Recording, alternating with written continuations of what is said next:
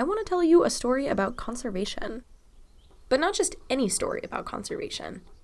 This story involves cutting down trees, starting forest fires, and sending in dozens and dozens of people to make major changes to protected land. If you know a lot about conservation, you know these tactics aren't uncommon. But even among conservationists, there's no real agreement about what the best approach is when it comes to preserving our local habitats. On the one hand, human activity has done so much to harm the environment. But on the other, our local ecosystems are in dire need of some sort of positive intervention. Can human activity play a positive role in the environment here on the Upper Cape? Stay tuned to find out.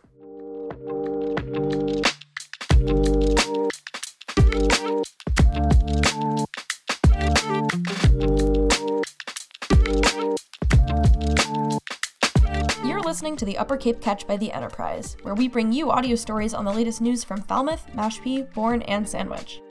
I'm Gilda Geist, and today I'm taking a look into how the Falmouth Rod Gun Club is working to make their land extra hospitable for local wildlife. The Falmouth Rod Gun Club has been working with the U.S. Fish and Wildlife Service on creating and maintaining pollinator fields since 2016. These fields, situated a little ways into the woods off of Carriage Shop Road in East Falmouth, contain hundreds of hand-planted flowers, shrubs, and other flora that foster pollinators like bees, butterflies, and birds. 3 members of the club, Gary Anderson, Casey McCavicius, and Don Clark, took me on a tour of the field so I could see firsthand just how they worked. This is our first field. The pollinator fields are located within a forest that makes up part of the Mashpee National Wildlife Refuge, the land of which is owned by several federal, state, tribal, and private conservation entities, including the Falmouth Rod Gun Club. This is all private land, but it's managed, shall we say, by the U.S. Fish and Wildlife. That was Don, a member of the Falmouth Rod Gun Club who has been involved in the Pollinator Fields project since the beginning. He told me all about the history of the project. How we really started on this is a fellow from the U.S. Fish and Wildlife Services approached me, and he said, we're coming into our 100th anniversary for 2016. And he said, we've taken 6 states from New York and all back this way to promote the fields for pollinators, because the monarch butterfly is very endangered and they're losing their habitat. You know, believe it or not, all the farmlands and everything has grown up into forests, so it's not, you know, we don't have meadowlarks here anymore or anything, but you know, it wasn't that long ago Cape Cod was full of farms. So they put that together and we signed up. That's one piece of the backstory, but another key piece comes from Mary Kay Fox, a director of the nonprofit Friends of the National Mashpee Wildlife Refuge. Have you ever met Mary Kay? Oh, she is a delight. You ought to give her a call. At that time, I was president of the Friends of the Mashpee Wildlife Refuge. Of course, I took their suggestion, and I gave Mary Kay a call. And just like the Rod Gun Club guys told me, she had answers to all of my questions about how her organization helped the Falmouth Rod Gun Club get involved in the Pollinator Fields project. It started in the fall of December of 2016. The grant money lasted about 2 years, but after it ran out, the Friends of the National Mashpee Wildlife Refuge didn't stop working. They planted bushes and flowering forbs, and we keep diversifying, adding new plants. When the Friends received a grant to create monarch habitats, Mary Kay knew that the Falmouth Rod Gun Club would want to be involved. And sure enough, the club ended up donating 5 acres to the project. Here's Don explaining the primary goal behind all the work they do on those 5 acres. The objective in the long haul is what we're aiming for, is to have the stuff bloom early summer, midsummer, late summer, into the fall. So the longer the fields are in bloom, the more wildlife they can actually support. But this project started with one creature in particular in mind, the monarch butterfly. The monarch butterfly, native to North and South America, is endangered due to habitat loss. National Geographic reports that the eastern monarch, the variety that can be found here on the Cape, has seen a population decline of 80% since the 1980s. Monarch butterflies lay their eggs on milkweed plants. When the eggs hatch, the caterpillars eat from the milkweed plant before forming a chrysalis and beginning the process of metamorphosis. That's why planting pollinator fields with plenty of milkweed plants is key to protecting the monarchs. Well, the monarchs, they'll come back as you have more milkweed that they lay their larvae on. I mean, it's just that they didn't have any place to breed. Yeah. Right. You know, they didn't have any place to leave the larvae, and it's all on milkweed, and we get eggs every year. But anyway, back to how this project came about. Here's Don. We got a grant for $3,000, plus they cut all the trees and everything. Personally, I was confused when I first heard this. How would cutting down acres of forest on a wildlife refuge benefit the environment? Well, it's all about creating open habitats. Open habitats are pretty much exactly what they sound like. Wide open spaces that aren't covered by trees. When you're talking about the trees getting cut down, who is doing that? That was the U.S. Fish and Wildlife. Oh, okay. And so they were doing that to clear it out so that it could plant the we could have fields. Okay. Yeah. You know, eventually, if we don't manage these fields, these trees are going to take over, and it's going to, revert back to a forest. Even setting fires is a part of the work managing the pollinator fields. In the world of conservation, they call these fires prescribed burns.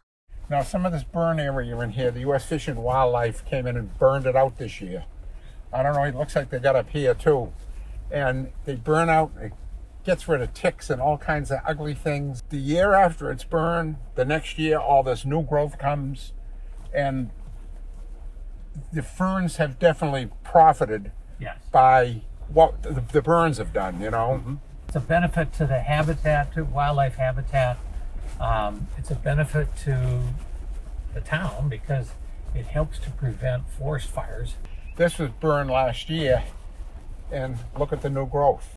Next, the Falmouth Rod Gun Club got to work turning their newly cleared fields into open habitats. Casey, who works closely with the plants that go into the pollinator fields, spoke with me about creating these open habitats, and in particular, what are called transition zones. In April, we had the Boy Scouts from Troop 42 come out, and they helped us plant over 100 native shrubs and trees in this little area. Mm-hmm. And we're trying to, establish a transition zone between the meadows and the woods. And when you talk about pollinator gardens, most people automatically assume wildflowers. Right. But these native shrubs and trees are a critical component of pollinator habitat. And transition zone refers to, I just want to make sure I have this terminology correctly, like this area kind of in between these big meadows and the forest. Right. These transition zones that Casey talks about are crucial to many different species across Massachusetts. Pretty critical to, if you want really good wildlife habitat, these shrubs require a lot of sun. Mm-hmm. They won't grow in the woods.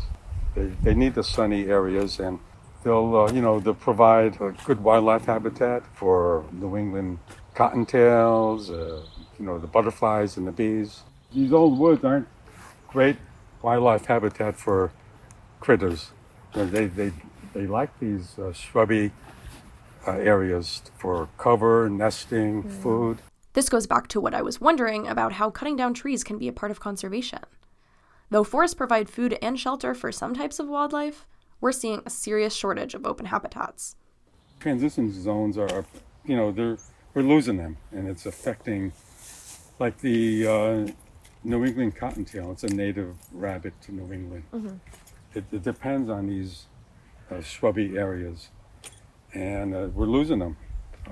The habitat's getting fragmented.